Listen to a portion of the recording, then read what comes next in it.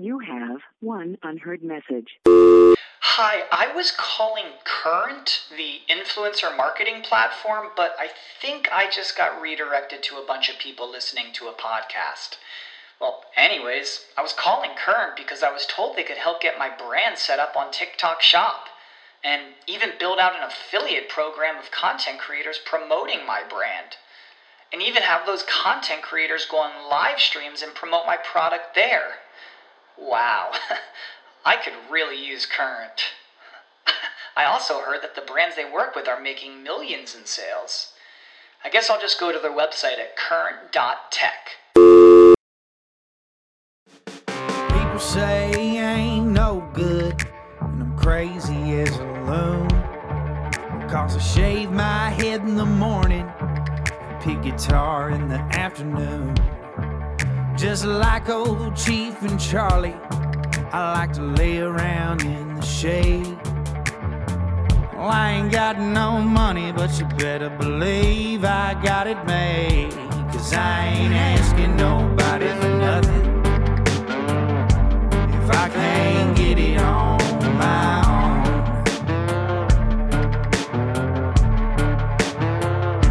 If you don't like the way I'm living, just leave this bald-headed country boy alone.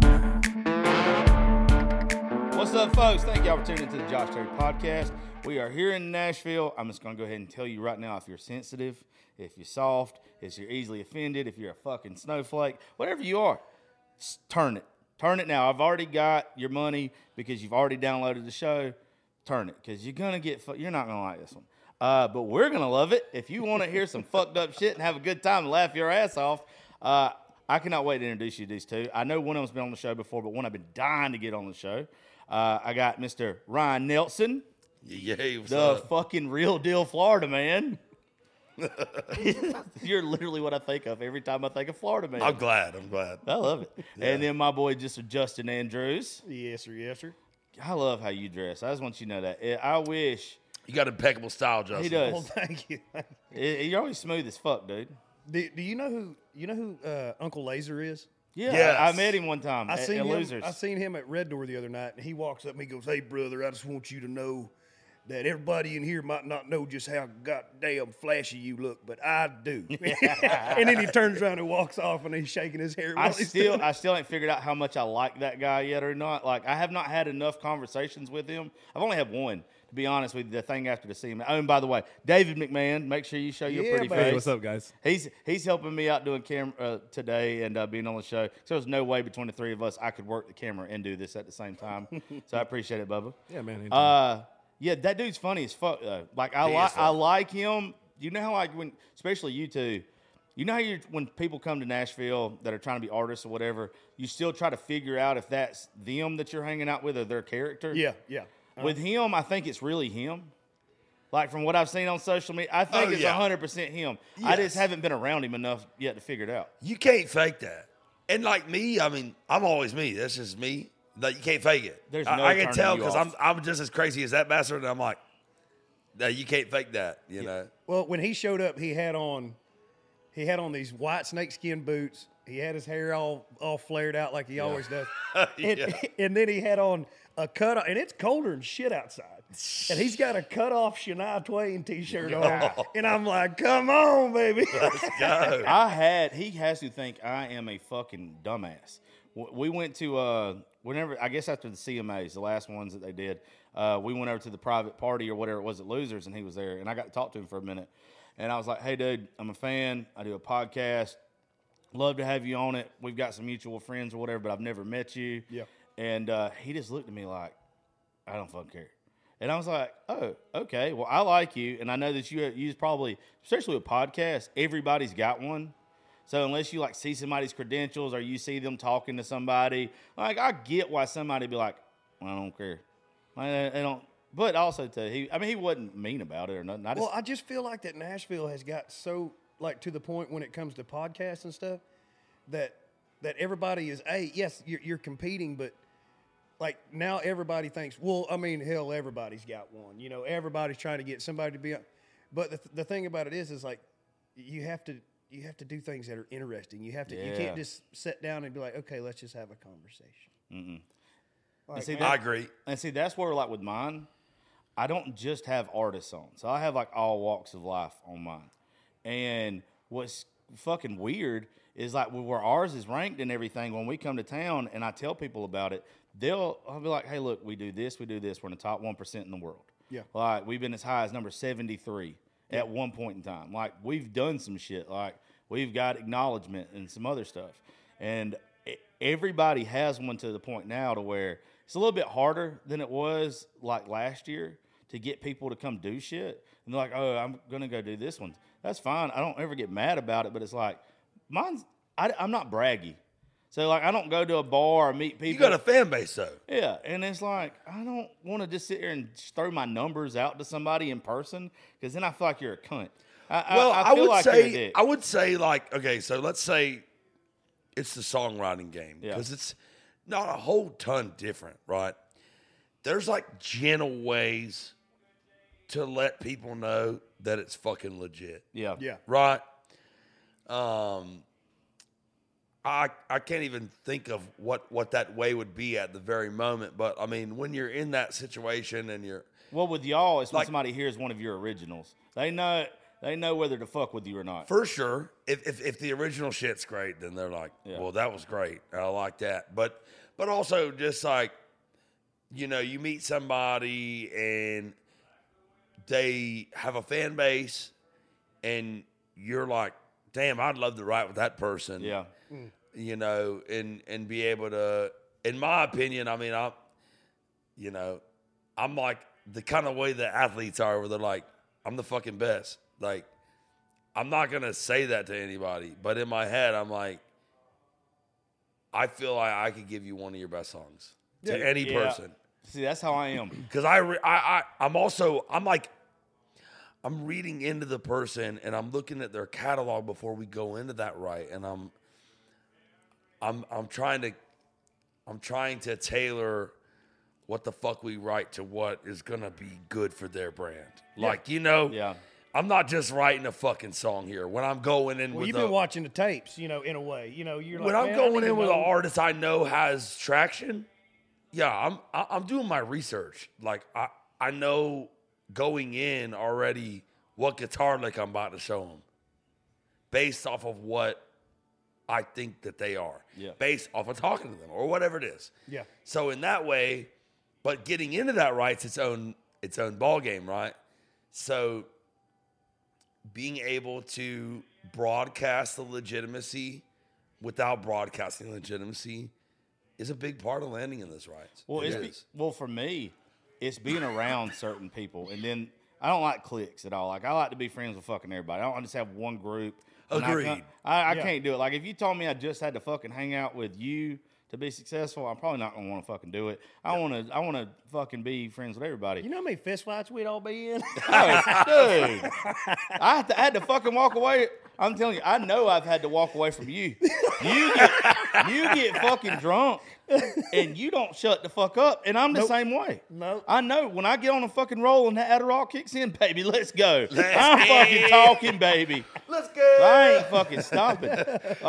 Yeah, we would fucking go crazy. But like, I've had people ask to do the show, like after having Bobby on. Yeah. Like, all of a sudden, people would email me and stuff saying, "Oh, you did this." So, like, for somebody like me, because I still don't know what avenue I want to go down with this show. It's doing good enough to where I can do whatever the fuck I want.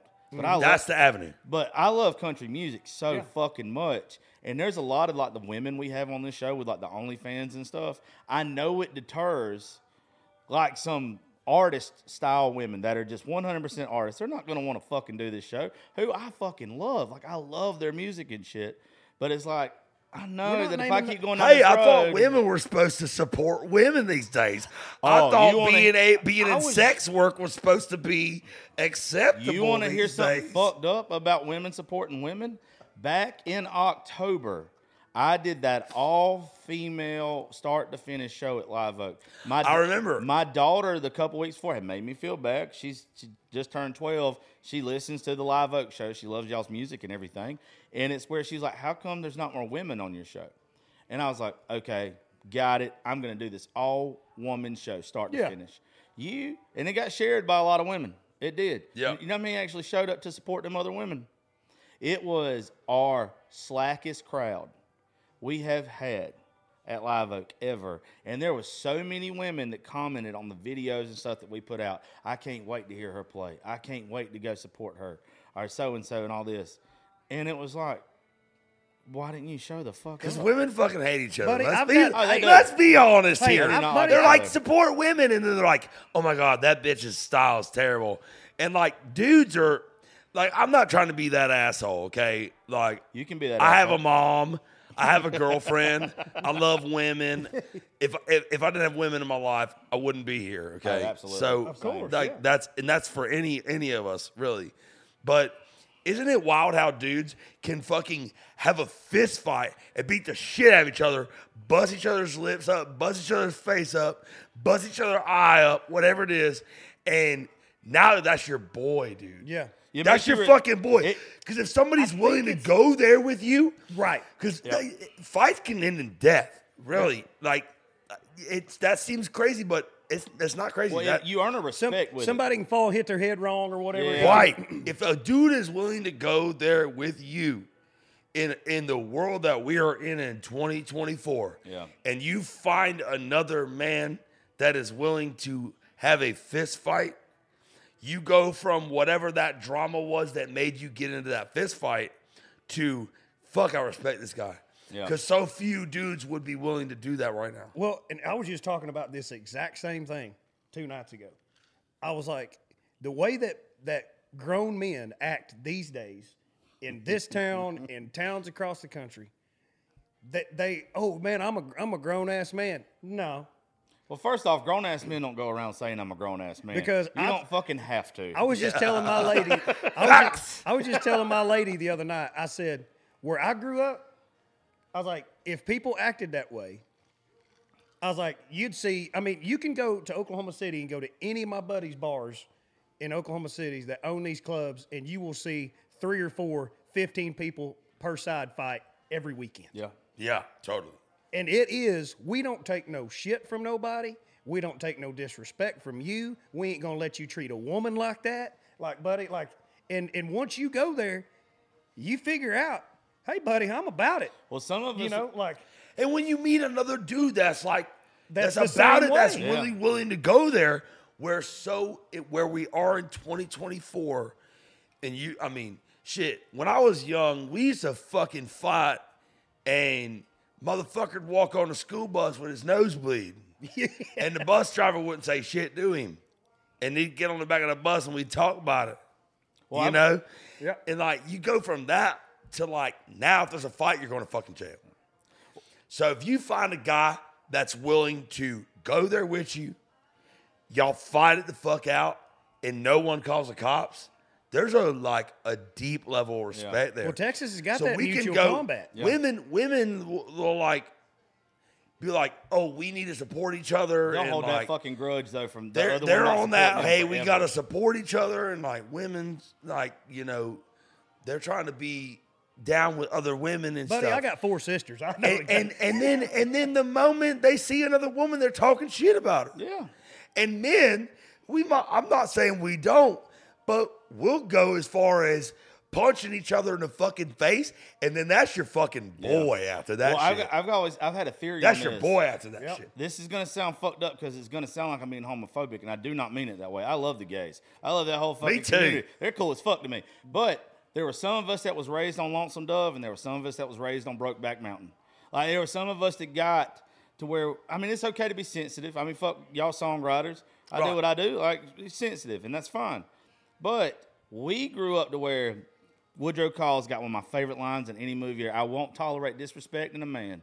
And that's how I was raised, to where everybody else is like, oh, we have to accept this, and we have to be soft, and we have to be blah, blah, blah, blah, blah. But our kind of guys, or just grown folks in general, you can have that altercation.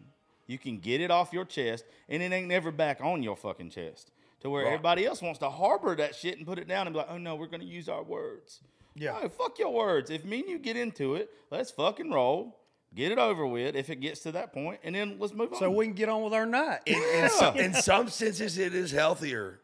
I mean, I know that we're in a world right now that's like violence is terrible, and any form of violence is like unacceptable and shit. Like, fuck that. Okay, dude. I'm from fucking Switzerland, Florida, dude. We fucking fought. All right. I promise you. Like, where I'm from. God, they don't call me Florida man for no fucking reason. We fucking fight.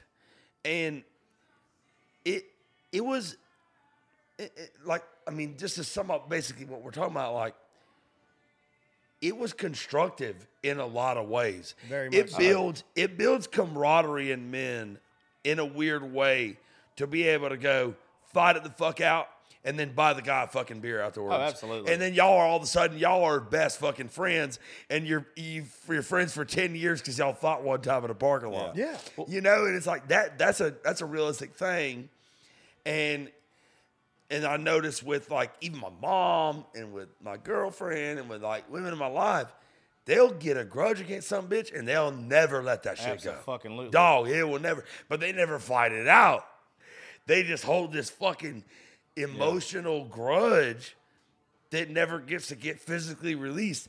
I feel like it's probably the reason you see this trend that we're talking about is because we get to just physically release it, and then it's like, hey, you're not as bad as I thought you were. You were willing to go there with me. Yeah. You were willing to go there with me. And a lot where of times, so many men would not be willing to go there with me, so you must be my type of dude. dude, you know? you just took the words out Yeah. of my mouth. I said most of the time when people fight and they figure it out, they're like, you're the same motherfucker as me. Right. Well, you when you must know, be like, my type of dude. You're the same motherfucker. Yeah. as When me. you figure You know? out that person, even though you're contradicting or you're fucking complete polar opposites on whatever you're talking about, when you realize that person is just as passionate in their beliefs as you are about your beliefs, and they're willing to go at fucking war with you, you kind of got to be That's like, friendship, baby. yeah, it's kind of like, okay, I get it. I mean, it's something. Like, I mean, if It's I mean, respect. It's got to be respect. I don't know what else it would be. It's respect, and that's what we're missing. I think so much in 2024 in this world is respect. I don't Big need time. to see eye to eye with you on every issue, but being able to respect what you're talking about, and there's the level of if you want to disrespect, I might beat your ass. Yeah. You know? Yeah. Well, it's real cool to be able to sit down with people and that are completely different than you and actually have a conversation, not argue, but have a conversation and find out. I'm a big why person. If I ask you why you believe something and you say because I said so, I'm probably going to lose, or because I think so, I'm probably going to lose all respect for you. But if I ask you something and you go into detail why, I can at least acknowledge this person's done their homework. They know why they believe in what they believe in. They're not just some dumbass that's a sheep that's following what somebody else told them. Agreed. And I I can love dig, that and I, shit. And I can dig Yeah. that shit now. I Well, love that shit. I'm going to tell you that the thing that bothers me the most in this day and age when it comes to respect and things like that, because respect was my grandfather raised me in his 50s as a roughneck. Oh, in you oil, got in it. oil and gas. And for me, respect is everything. It's everything. And it gets me in so much trouble because people in this day and age, they think that they can just say to you whatever they want to say to you with no repercussions. I don't think they see the line of respect and where it lies like we used to. That's what I don't think a lot of people that disrespect you nowadays even realize where the fucking line is supposed They to probably be. don't, and that's where education comes in. Yeah. Well, And I mean a different And I kind agree. of I education. agree with you. I agree with you. But Well, it's wild because, especially folks that are a little younger than us, that didn't grow up in the same. Because the world is changing rapidly right now. Like a 10-year period right now is progressing way fucking faster than a 10-year period my parents are growing up because of technology and how much it's advancing. And you got all these people online and they're in comment sections and they're able to just anonymously just talk whatever shit they want, which when we were growing up, if you talk that shit, you had to you walk that fucking finna walk get with your it too. fucking ass Well, beat, dog. Whoever you was Sorry, talking shit, bro. I mean, in that day and age, technology-wise, then when I was in high school, if you was talking shit to somebody on Facebook or whatever, you was probably there within that week going to bump into that. Oh, Yes, absolutely. sir. Yes, sir. Well, what that comment section has done to people, though, it has told people that, hey, you can go on somebody else's page. You can drop your point of view. And if they don't agree with your point of view, like, you can just belittle the fuck out of them. But it's literally points of view, opinions all the way around. Your opinion don't matter no more than me or mine. Like, it don't. It's not fucking math. It's not 2 + 2 = 4. It's literally your fucking opinion. But the internet has made it to where everybody thinks their opinion is the gospel. Yeah. Like, if you say it fucking has got to be written in stone. It's and that's okay not to the have case. one, and it's okay to have yours. Yeah. You know, but like, just because that's what you think, that ain't what I think. You know, believe it or not, I'm allowed to think on my own. Absolutely. You know? I get even more pissed off when people try to tell me what's right and wrong. And what, Yeah. like, I don't ever tell nobody how to define their morals. What you think is morally right, I can't tell you if it's right or wrong for me. You define your own morals. Mm-hmm. And when people start just fucking poking at your morals, though, it makes me so mad because it's like, I'm not doing that to you. No. Well, that's disrespect. Yeah. At the end of the day, like, that's a big thing of respect for me. Like, you know, when I'm around my granny, let's say, my granny has worked in the same Southern Baptist church for fucking 50 years or more, 60 years, who knows? Yeah. She's 96, so God knows how long, maybe between 50 and 60 years. And my granny said to me one time, she said, Ryan, why'd you get all them tattoos? My granddaddy did it to me for me. And that's a hard question to answer to your damn 90-year-old granny who's, you know, a Southern Baptist, like, she's a good girl. I know exactly. I mean, she's a good girl. Like, my granny's a good girl as it comes. Yep. And I'm sitting there like, how do I even answer this? But you know what? The first thing that comes to mind when I answer it is what's a respectful way to answer this? Because she might not agree with me. And she may not even understand. She doesn't understand at all. She doesn't agree with me at all. And she had the respect to ask me in a way that was like soft like that. Yeah. Like, Ryan, what made you want to do that? And I say to my granny, well, I like it. I like the way it feels. I like to wear, I already, as men and as, you know, as even as young boys, when you're, especially as young boys, you earn some scars. Yeah. You wear them on your body all the time.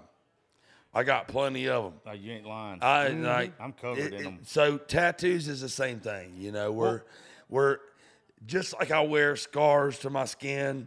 You know, they like my granny's whole thing is like your body's a temple. Yeah. Right. Okay.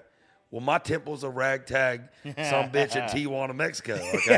I'm right fucking with you, boss. I don't know what to tell you. Like it might still be a temple. Yeah. But it's been scarred up since I was. It's got a couple holes in the roof. No It's shit. been, yeah, It's got a leak or two. It's been scarred up since I was young, and this scar here or this scar here, whatever scar, ain't no different. But in this scar, I got to choose that scar and what it meant to me. Well, think about it like this, though. Your granny, or any of ours or whatever, because I'm 36, think me and you same age, and then you're 32. Yeah. Think about it like this. They don't understand our tattoos the way that their parents didn't understand when they started listening to rock and roll. Absolutely. Like, it's just, they just don't get it. Like, you're never going to get it. They thought fucking rock and roll in the 50s was the devil's music. Oh, yeah. And now we do got the fucking devil's music left and right. They would have their brains would have exploded if they'd have fucking heard Little Nas X or some bullshit. They literally have, like, Satan worshiping conventions now. Yeah. In Vegas and everywhere. And I'm just Oh, like, it's a whole thing, you know. Oh, yeah, we're so fucked. But you know what's so interesting to me about that point? This is my point about the whole Satanism thing. I've met some people. I mean, I've toured around most of my life. I started doing music when I was 14. Started touring when I was 16. I could drive. I toured around, you know, pretty much my whole, you know, since 16 years old. And I've met a lot of people. And I've met some people that, you know, are like, I'm satanic, and study the Satanic Bible or whatever they call that thing.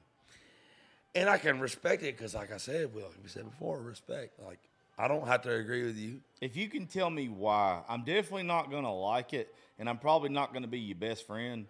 But I'll respect I can, if you got the boss, especially, I'm a Christian. I ain't a damn good one, but I'm a Christian. I love the good Lord, and He loves me. And I'm passionate about it to where I try to talk about it as much as possible. I feel like it's what you're supposed to do if you believe in God. But if they're just as passionate, and they can tell me why, I'll respect it all day. Yeah. That's my thing. If you can give me a damn reason why you believe what you believe and it's legit, that not even legit, like it has to fit my standards of what I find legitimate, but you have clearly looked into your opinion. You make a rational argument. Right. Well, I respect that. But the thing that with the satanic thing is, to me, which is so funny, is if you're talking about Satanism and you're talking about worshiping Satan, then you're obviously involved in the dichotomy of God and Satan. So you clearly believe in God. And you're telling me that you believe that you worship the anti-hero in the same story that we believe.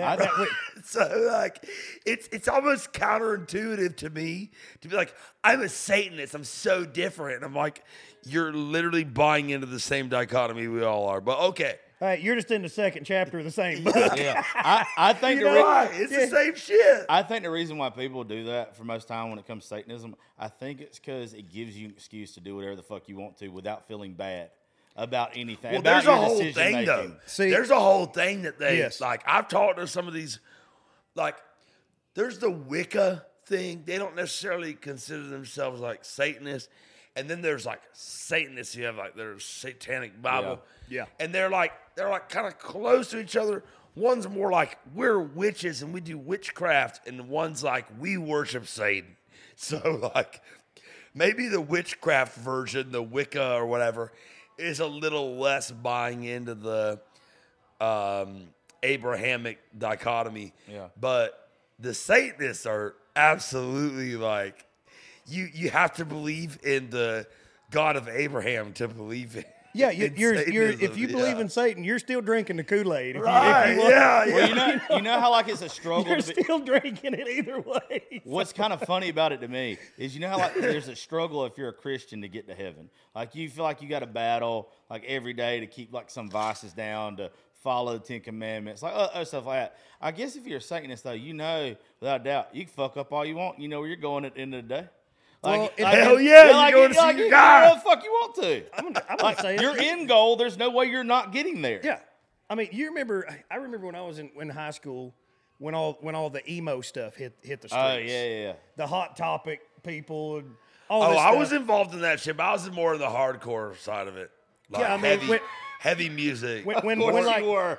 Yeah, more so than like emotional punk. I was playing like really heavy shit. Yeah. But our sort of like worlds definitely collided. And a lot of my friends at my school, because it was a lot of people like the Satanists and stuff, to where it's like, I just want to be so different that I stand out. Yeah. And so a lot of those people, like, they would listen to all this stuff and they'd say that they worship Satan, they do all this stuff. And like, my thing is like you were talking about earlier, I don't judge anybody. I mean, who the hell am I to judge? I was probably pretty fucking judgy in high school when I saw that shit. Who the hell am I? I mean, trust me, my grandmother would throw the book at him if she, buddy, I'm telling you. But one thing that my grandmother always told me, and I got a tattoo story about my grandmother too. Yeah. And it's the best. But my grandmother always said, son, their handshake with the good Lord is their handshake, not yours. Well, I like to say, and it was. That's a good way to put it. I like to say whoever like is arguing with me or like trying to convince me I'm wrong on something, or if I feel like what you're doing is different or I don't believe in it, I always like to remind myself, in both of our stories, neither one of us is the judge, the jury, or the executioner in our own case. You're not the defining thing of my life. I could live however the fuck I want to. Your say-so doesn't really affect me. The only way it affects me is if I allow it to. I'm probably not living right, but I know that. Yeah. Nobody knows, because I get to live in here every day. You know what I mean? Like that's the thing to me is like people. I'd have AIDS. When if people I lived here, I there's no think fucking I way. think living right is way. very much a thing with you and yourself, and even the Bible speaks about that, where what you know in your heart as to be a sin is what is sin. Yeah. Right? And I think that leaves room for a human to be a human. Because, like, this, like super, super conservative lady in your southern small town might see your lifestyle that you're living as being, like, extremely sinful. But if you are not feeling that way because she's, 40 years your senior and she's thinking that rock and roll music is the devil, and Well, like the two just don't compare. and you might love Led Zeppelin, Yeah. and like I'm thinking of even my parents' era in that way, but you can also say, and then, but you and then love from Conway. my era from theirs was a leap as well.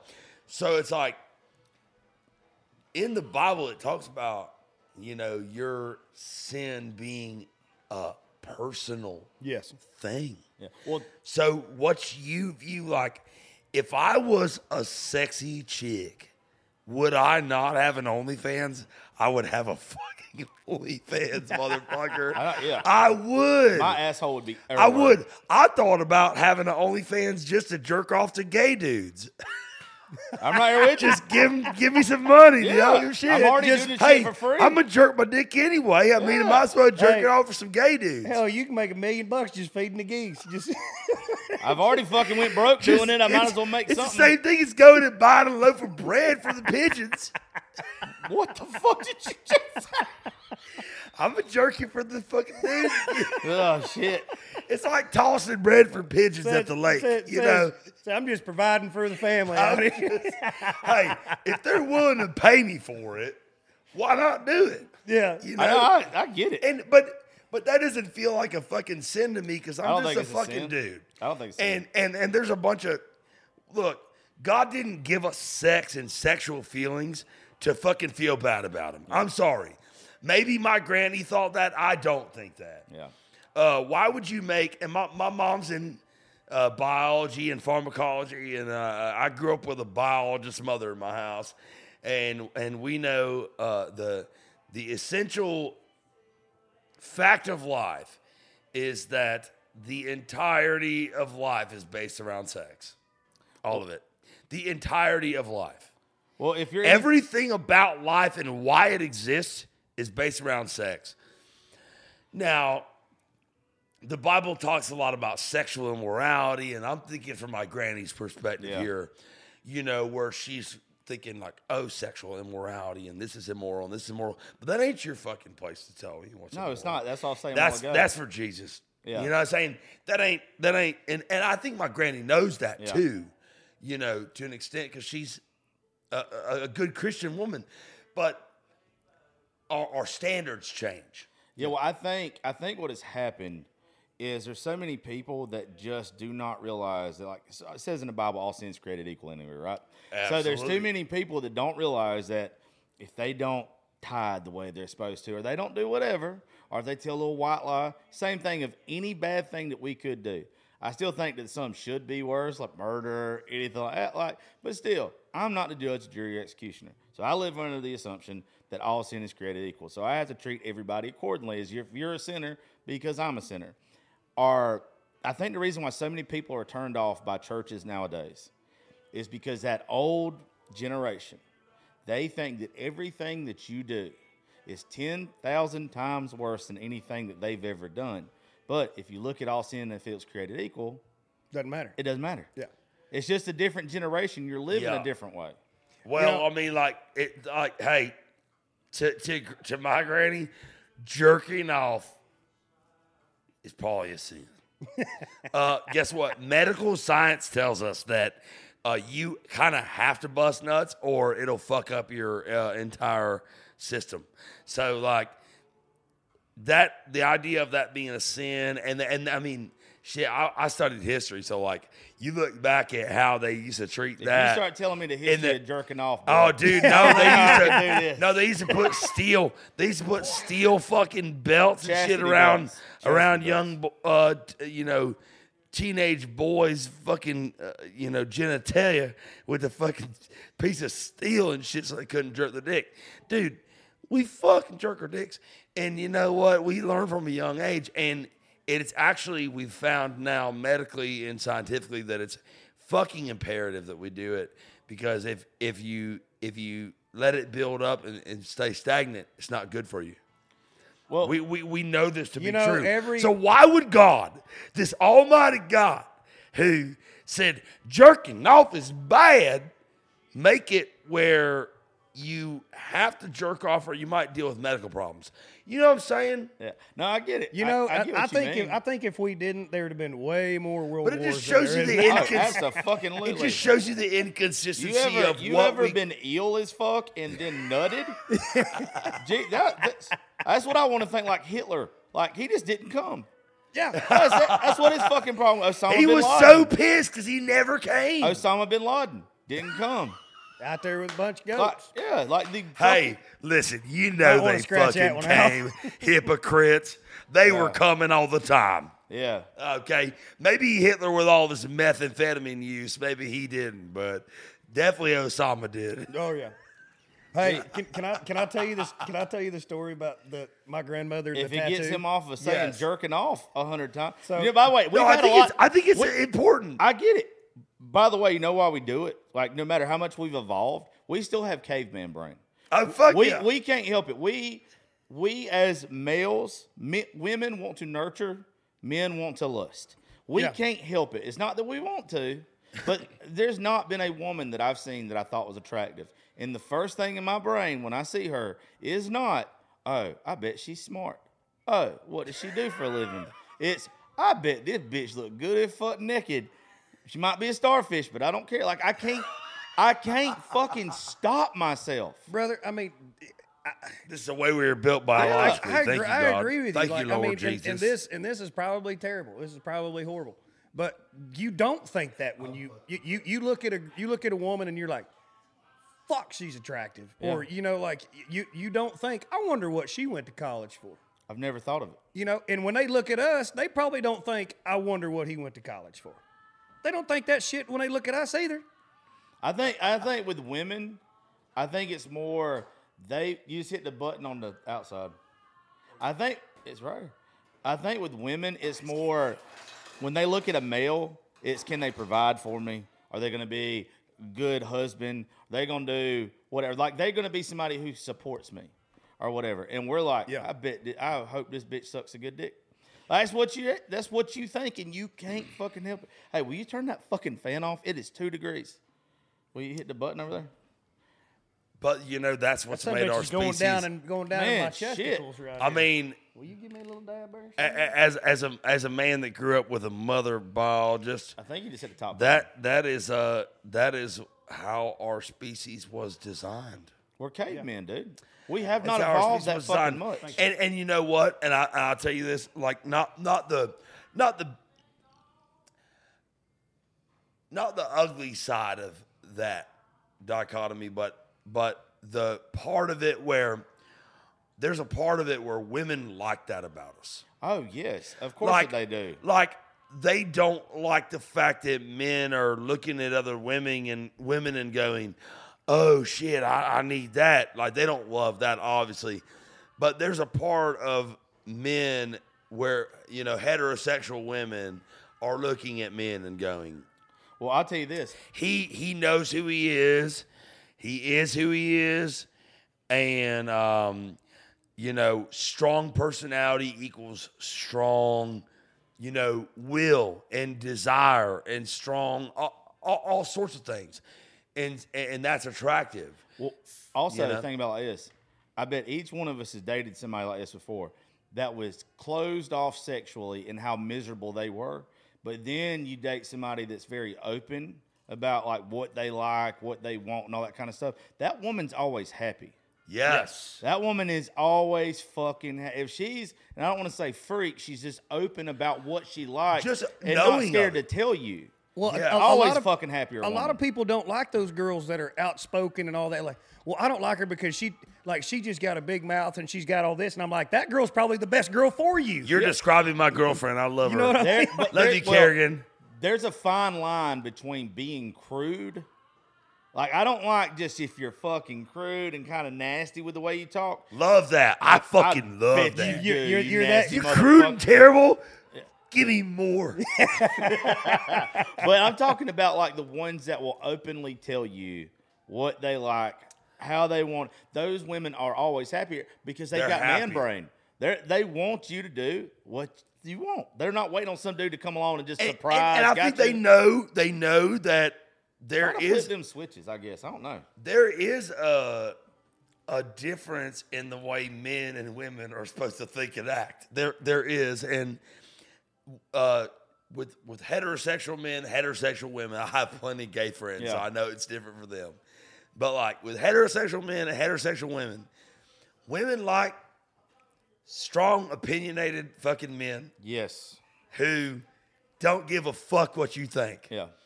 And most of the time, that woman don't give a fuck what you think neither. Well, why do you And think? that's why we attract Yes. to each other. Well, why do you think that most of the time, and everybody knows these guys, and hell, I've been that guy. You've been that guy. Every one of us in this room have been that guy to where every girl that you have dated or whatever was like, that guy's a fucking asshole. And then the next thing you know, y'all She's end up dating that dating. fucking asshole. Y'all end up dating. You doing whatever because every guy's went through that phase to where I don't give a shit what anybody thinks. I don't give a shit what that girl thinks. I don't care. I'm just gonna be me. And then next thing you know, they're telling people that, and then they're hitting you up. Well, women don't know? want, no matter what they might want you to be in touch with your sensitive side. They might want you to be aware of It's their the- needs, it's but the they si- do not want you to be overly fucking sensitive or feminine.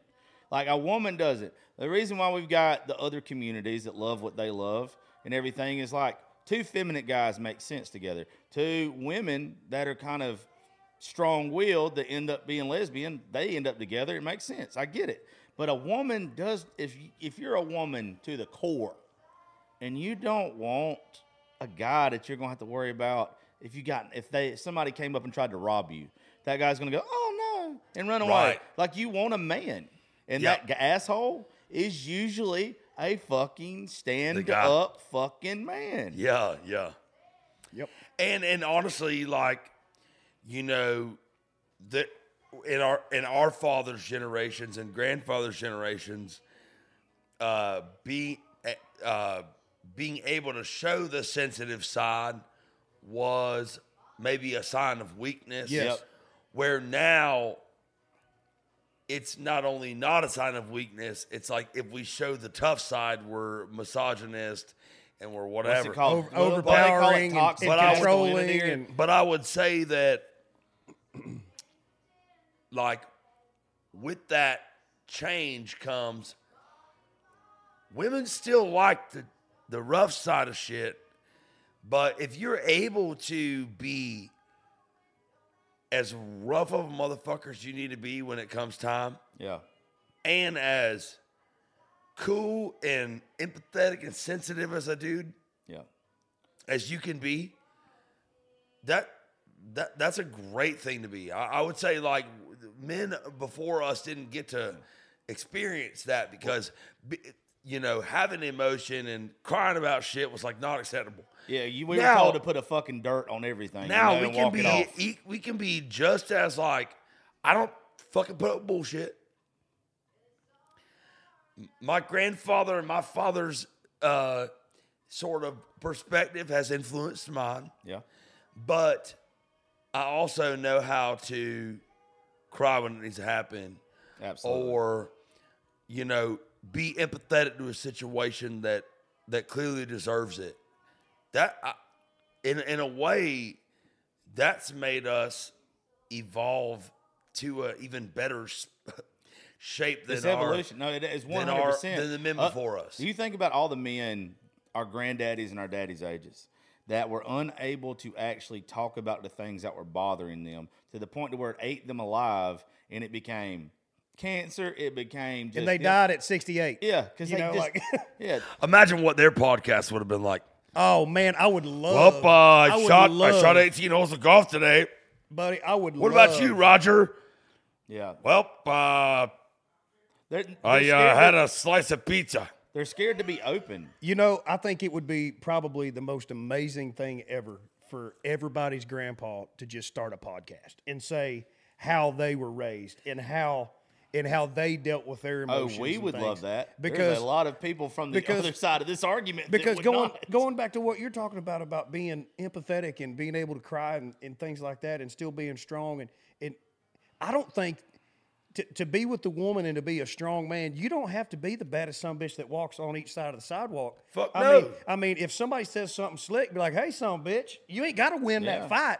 Yeah. But stand up for your woman. Yeah. And be a man." I always like to say it's the cowboy shit, but it was cool when there was more cowboys around.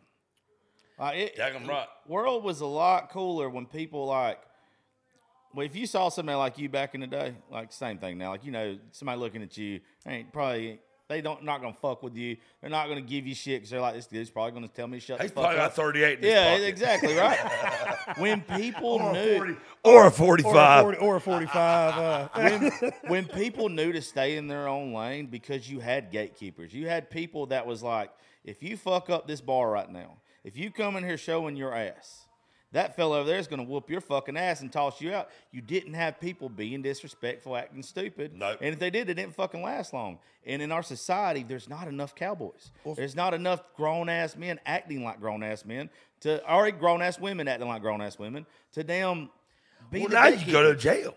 Yeah. That's the fucked up thing. Now, like, dude, I mean, I can remember one of the last real bar fights I saw. Not like, I mean, I've seen obviously some more recently than, you know, this, but one of the last bar fights I saw that was a real bar fight was almost 10 years ago, and it was in my hometown, and two boys that we'd known each other for fucking ever, you know, and one of them was a cop. And one of them was a regular at the bar. And they got into some shit about some shit, whatever it was. And the one that wasn't a cop, he picked the one that was a cop up by his neck and put him through the fucking wall. And the fucking bar owner was like, fuck you. You cannot do this in my bar. I got to fix that now. And so and now I'm going to have hate they from the went cops. outside. They went outside like it was about to be a fucking fight, and they hugged it out. And it was like, it was one of those real bar fights where that could have turned into something more. But we're also in a small town and we know each other. Yeah. Yeah. You know what And I've always... it was real, and it was like no cops got called. Yeah. Cops never came. Yeah. My motherfucker put a guy that was a cop through a fucking wall of a bar. Like, he took his neck and put his head and back and ass through a fucking wall. And he had to come back and fix it for the bar. That was the deal? Yeah, that was the deal. He's like, I ain't gonna call the cops if you come fix it for me. And that was how it used to be, you know. And you just can't get away with it anymore. And that, I think that is harmful for men to not be able to express these things, because then those things just get expressed on the women. And they as love. artists, we definitely, You're right. and as public figures or people that have shows or people that are trying to do things in this life now, like, I mean, if I got in a fight in Midtown or something like that, or get arrested or whatever for public intox or whatever, just living a day-to-day life and living in Nashville and stuff like that, that's the end of us almost. For y'all, it is. For me, You know, like to get in a fight in Hey, Midtown or cancel me, something, assholes. well, see that. Well, you know, that- it's just like, that's it. Yeah, that's it. I get that, but at the same time too, I feel like if you do it and you do it under the right how I told you a while ago before this thing started, that like every one of my heroes, everybody I look up and I idolize has got a fucking mugshot here. Yep. I want a mugshot here, but I want it for the right fucking reasons. Yeah. I want it that something was going down. I acted like a grown man should, regardless Whoop of his ass. Yeah, like Whooped his I've ass. never. In jail. Whipped his And ass. it's, and it's probably some mental health disorder that I have to go along with the rest of ones that I know that I already got. But I don't think that it. I think for all of us in this room, all four of us, I think if any of us saw a woman and a dude was putting his hands on his woman, I don't think that we would stop and think about the consequences. Without a doubt, that we would would not stop fucking and do think. it. Fuck no. Now, if it was just some little bitch boy talking at the bar, yeah, you sit there and you think about it for a minute. You'll think about your career or whatever. Like you're like, this dude ain't fucking worth it, and that's fine. But none of us would back down if we were put in a situation to where a fucking grown figure was needed. Have you heard about the bystander complex? I don't know what that is. So, like, if someone's going through something dire, like whether it's like someone's having a heart attack, or whether it's like a woman's getting beat up by her man, or whether it's whatever it is, something dire, right? There's a thing in psychology called the bystander complex, which is everyone will more than likely stand around and wait for somebody to act. Okay. Right? Yeah. And I think that is a trait in this day and age right now of being more of an old school man like our grandfathers were and our fathers were, where you're going to interject in something that's, whether it's woman getting beat up by a man in public, or whether it's some guy having a heart attack, or whether it's you got to save somebody. That seemed like way more common with our grandfathers and fathers, where they would just go do that. And maybe the bystander complex still existed in their era too, just like it does in ours. But the idea that people will see something fucked up go down and not do nothing about it, expecting somebody else to. Well, I think the older generation, I think it was definitely there because you still had the civil rights stuff. You still had a lot of shit like that to where everybody else, because like I've got family members that are old as hell that didn't help out with any of that stuff, but they wasn't racist. They wasn't a bad person. They didn't know how to address it. They didn't know how to help without making them. It was new. Right. It was uncomfortable. And that was a wild time too, with all that, where it's like, how do you? You don't know how to navigate it. What do you do, really? And now it's completely different, though. The people that act that way, they're thinking about the consequences before they act. To where, like, people like us, I mean, you might call it hot-headed, you might call it whatever. I think it's a good thing that you got people that'll leap before they think. Now, yes. It'll get us in fucking trouble. Society needs those people, Yes. though, because of that bystander complex, which I might be quoting that wrong, what it's actually called psychologically, but It sounds right. What I'm talking about is a real thing, and people will wait for that person that's going to jump. And like, this sounds super lame, but I grew up in Boy Scouts like my whole fucking life. I'm an Eagle Scout, and like one of the things that you like get taught when you're doing that, because it's basically pre-military. Yeah. The guy that started Boy Scouts was a guy that was a military general, and he wanted to prep young boys to, by the time they got in the military age, they already knew all the shit going on. It teaches you how to be a leader of men. Absolutely. And one of the things that we talked about a lot in doing that was not being a bystander. Yeah. When the bystander complex kicks in with everybody else, you're not one of those people. Yeah. You're going in and helping. You're figuring out a way to save this person, or to whatever it is. Because the bystander complex goes into many different factions. I think with that, in the modern day, it ain't our grandparents' generation anymore.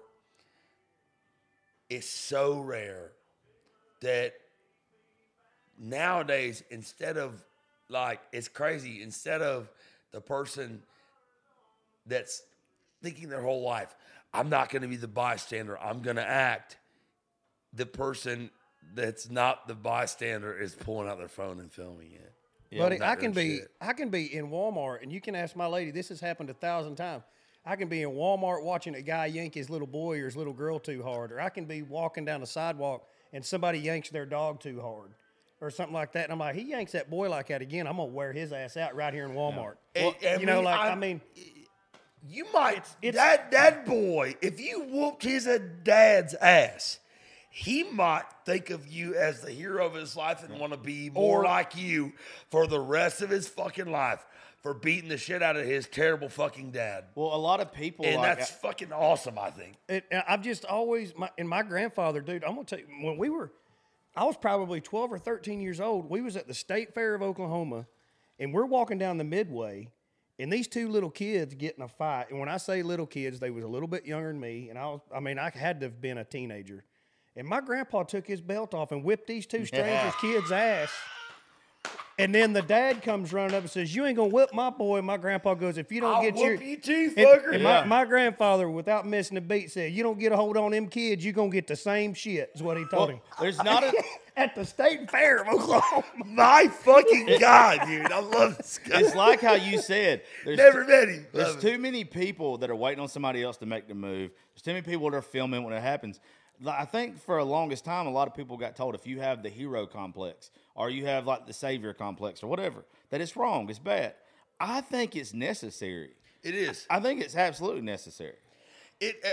So one of the things that we studied when we were learning about this kind of topic was a situation in New York City.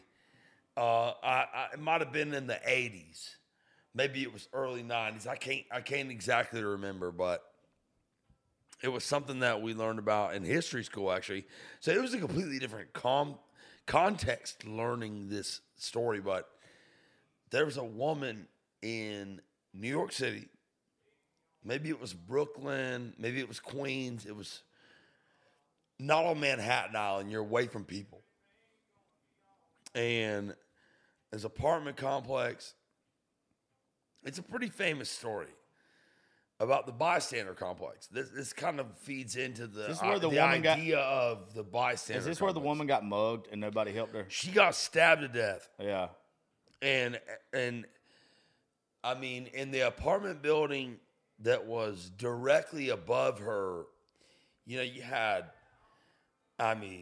60, 70 residents, probably, maybe more. And you had at least half of those that were facing the street that would have saw it. They saw it going on, and no one called 911. No one did shit. They just listened to this girl getting mugged and stabbed to death outside of her apartment and die.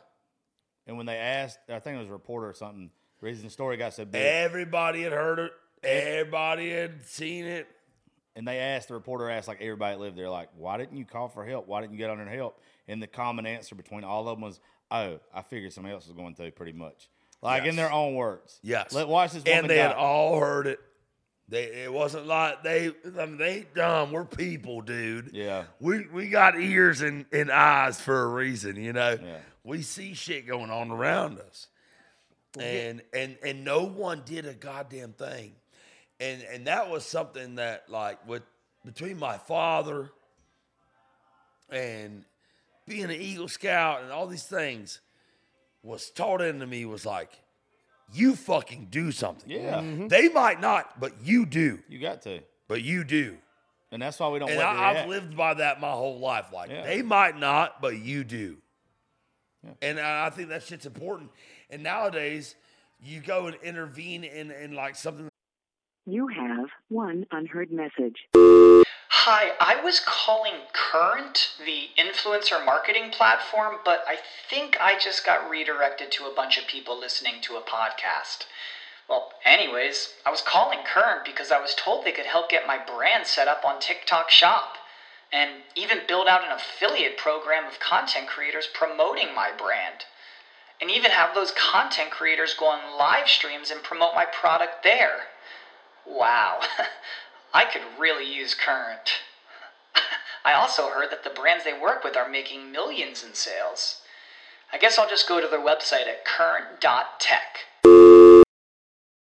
That's going on like that, and you might end up with a charge at the end of the day for neglectful CPR on a person. There's you a mugshot right there. Yeah. There's you a mugshot. I've got a feeling that's how I'm going to end up getting one. My Outback Steakhouse that I worked at, I saw 2 people damn near choke to death in my restaurant through my 10 years in the restaurant business. And my first damn restaurant, Sonny's Barbecue. I know y'all got them in Georgia. I'm a Sonny's guy. My first Sonny's table. So we went by row, right? 1, 2, 3, 4, 5, 6. Seat 2, 1, which is row 2, seat 1. Somebody died of a heart attack in that seat right before I started working there. So there's like, are we going to see his ghost at seat 2, 1, you know? But, like, I didn't even know that was a thing when I first started working in business. Like, people die? Yeah. Yes, people fucking die in restaurants from trying to swallow shit that's too big. All the time. And you, as me, who's, like, raised that way, like, everybody else could not be doing shit. You do, though. You're the kind of person that does. And I was brought up that way. And I had 2 people in my time as a server choking to death at their seat. And my instruction by the restaurant was to not touch them. Nope, can't because do they'll it. sue the restaurant. Really? They'll sue the restaurant. I didn't know that. And they'll sue me. I'd just- have to get sued. I'm about to say, I you ain't just They'll like sue- sue no, me. I ain't gonna let nobody die. Dude, If I can help. mean, You gonna sue me then? dude, one time, so the first time, dude, this was some crazy shit. My girl Karina was a sweet chick, dude. She was like 40 something when I was like 18. You know, she was like my mama at work. You know what I mean? And Karina was my girl. And I came to work one day. I walked in the front door and I see Karina standing over her table. Like, she's the first thing I see, like straight in the front door. Karina's table. I see Karina. Hold on, She's for you to tell looking this story, hit pause. I got to piss. I don't know if y'all. Okay, we're back. Piss break. We had to talk some real shit for a minute. But no, what I was saying is across all of the boards with that, as far as you being a musician, if they're listening to this, they already know you're a musician. They want to know who the fuck you are. Like, Right. And I think there's too many people that are actually scared, whether it's something that I do, something that you do, or whatever, to let out the realness because you're like, oh, some people's gonna talk shit or whatever. But the fans you build that make a connection with you and your realness, it's like, even I can't sing, but when I hear you sing a song that just hits me to the core, I feel like I can relate to you. I feel like I want to hear everything that you have if you're relatable to me. Yep. Well, you can't sing a song all day, every day. You can't put out a new fucking song all day, every day. But you can put out who you really are, and then that's where people are going to identify with you the same way they identify with a song. And then all of a sudden, you're not just their favorite artist. You're one of their favorite fucking people. Mm-hmm. And that's how you become their favorite artist, by becoming their favorite person. Yeah. We've talked about that shit for a long time. Like, when I was coming up in town, I was in the same office with Luke Combs and Riley Green and Muscadine Bloodline. And I credit all those guys for helping me mindset-wise, helping me know what it looks like to be the thing that's about to happen. You know, you can't help but notice. And the times that I got to have with those guys where we're just talking that real shit and like getting to know each other like on a real level was like, that's the kind of thing on a podcast. Like, back then you wish you could have got that perspective on these guys. Yeah. But at the same time, as the artist or whatever, you worried like, damn, are they going to cancel me? because I said I don't think you can get canceled anymore. X, Y, or Z. And I'll just tell you right now, I'm uncancelable because I don't give a fuck what you think. I ain't signed to no label. I ain't signed to nobody. I got a gold record. I never signed a fucking deal in my entire life. By the way, congratulations. I heard you say that the other night. Was it Live Oak, last show you played with? I never signed a fucking goddamn publishing deal in my entire life. I got a gold fucking record. So I never gave a fuck what anyone thought anyway. And, you know, thank God for that. Thank you, Dad, and thank you, Lord, for instilling that in me. But, you know, I think now I'm like, sometimes I try to be a little political. Yeah. Where I'm like, well, you know, I am an asshole, but do I want everybody to think I'm an asshole? Not really. So maybe I'll try to hold my tongue and shit. And now I'm just like, dude, cancel me, dude. Well, Look what it did for Morgan Wallen. I don't think anybody can be canceled anymore. I think your social media can be deleted. But I think when shit like that happens, I think you build a fan base. And I'm not talking about Morgan's thing or whatever. I'm talking about people just getting to know you and getting to know your beliefs to the point to where it's like, to where you line up with it. Like, it's like, I fucking get this guy. I want to listen to his music because I'm supporting someone like me. Anytime you've ever connected with a song as a kid or whatever, it was because it made you think about something in your life. Yeah. Totally. And it's the same fucking thing when you're talking and hearing somebody on a podcast or seeing them in person. When they say shit, you fucking want to. I've never met Cody Johnson a day in my life. But I know for a fact that's cool my cat. fucking guy. Yeah, cool Like, cat. that's my dude. The shit you see on social media, the stuff that he posts, his songs that he puts out, he is the kind of dude that I go to fucking war for. Yep. And I don't know shit about him. Right. Besides for just that stuff. And that's the same way I feel like every artist has to be. He's not thinking, he ain't never thought, hey, if I say this, am I fucked? But he's not also saying shit that no one else is thinking. Well, He's not so far right or left. He's just literally saying what everybody's fucking thinking. I think that a lot of it is like, when it comes to Cody Johnson and a lot of those people like that, like, and there's been a bunch of people in the last few years, famous touring artists that have been around for a long time that are still touring to this day, to where they get wasted at 3 o'clock in the morning and they get on their Instagram live or they get on whatever and they say a bunch of shit and they get their ass in trouble. I think people like Cody and all that, they're like, Cody's a cowboy. Yeah. You ain't going to catch him. And that's it. You ain't going to catch him at 3 o'clock in the morning drunk on a live somewhere. No. Yeah. You know, like, I mean.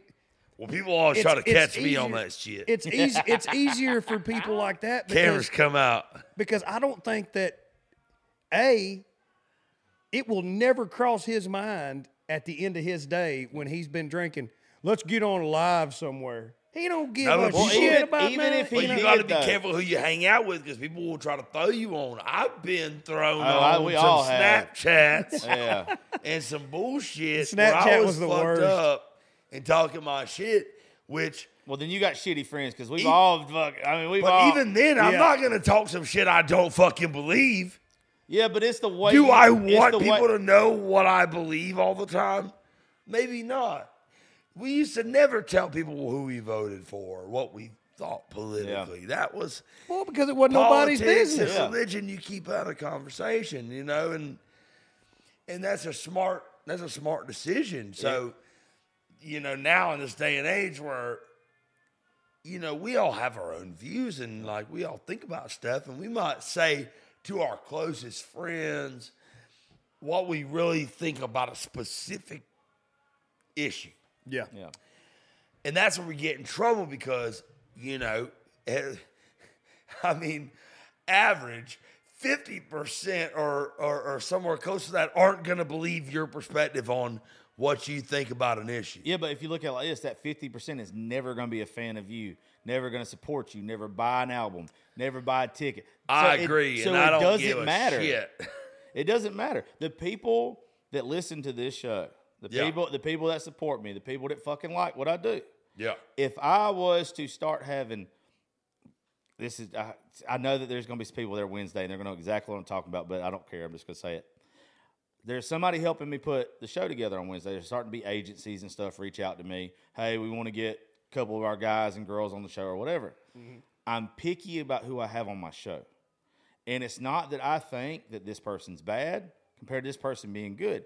It's I stick to the things that I say. I'm not going to have a country rapper on my show. I'm not going to have somebody that's not authentically country in my mind or just really good at what they do on my show. Yep. I just refuse it. They had somebody, and they were like, look, we want to put him on the show. He's got like 6 million TikTok followers and all this kind of stuff. I already don't like this guy as far as an artist goes. I don't know him personally, don't know shit about him, but I don't like that. And when I told this person, hey, I don't want this person on my show, but you've got somebody that's got 1,200 followers on Instagram that I think is fucking awesome, it blew their mind.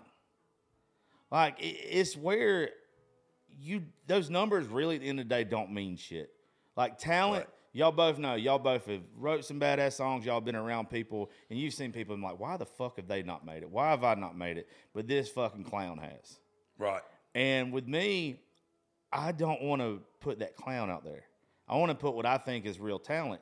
And it builds my audience where they trust me on my opinion. I was just thinking that. Like, I respect the fact that the people that are listening to you, they're letting you be their curator. Yeah. Yes. And like a big playlist would be.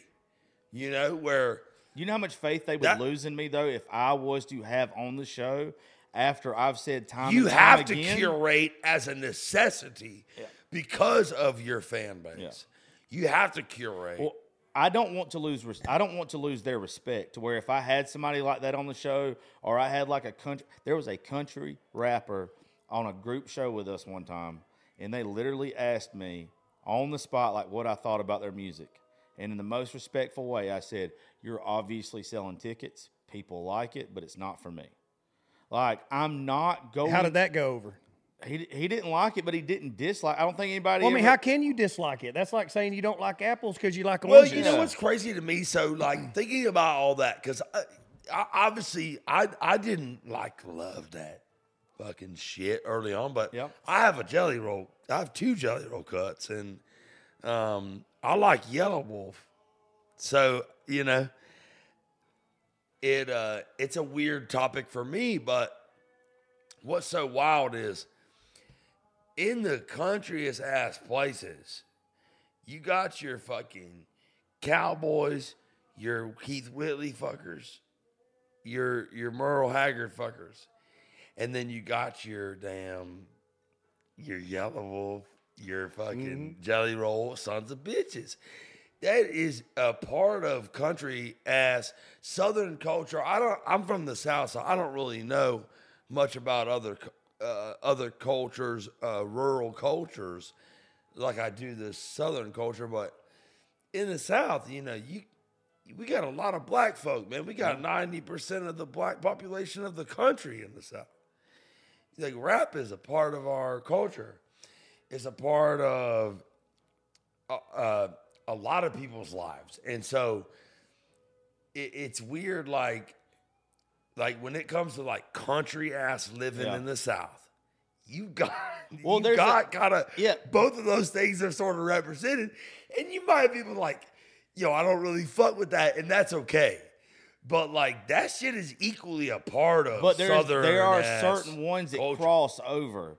That is just so good, it's undeniable. But it's also I'm a Yellow Wolf guy. I do like Yellow. I was not like. There's one Jelly Roll album from back in the day. It's him and Little White, and I had that a long time ago. I like that. I've always liked the stuff that they've put out, or Jelly Roll's put out, that hasn't been more like hardcore rap.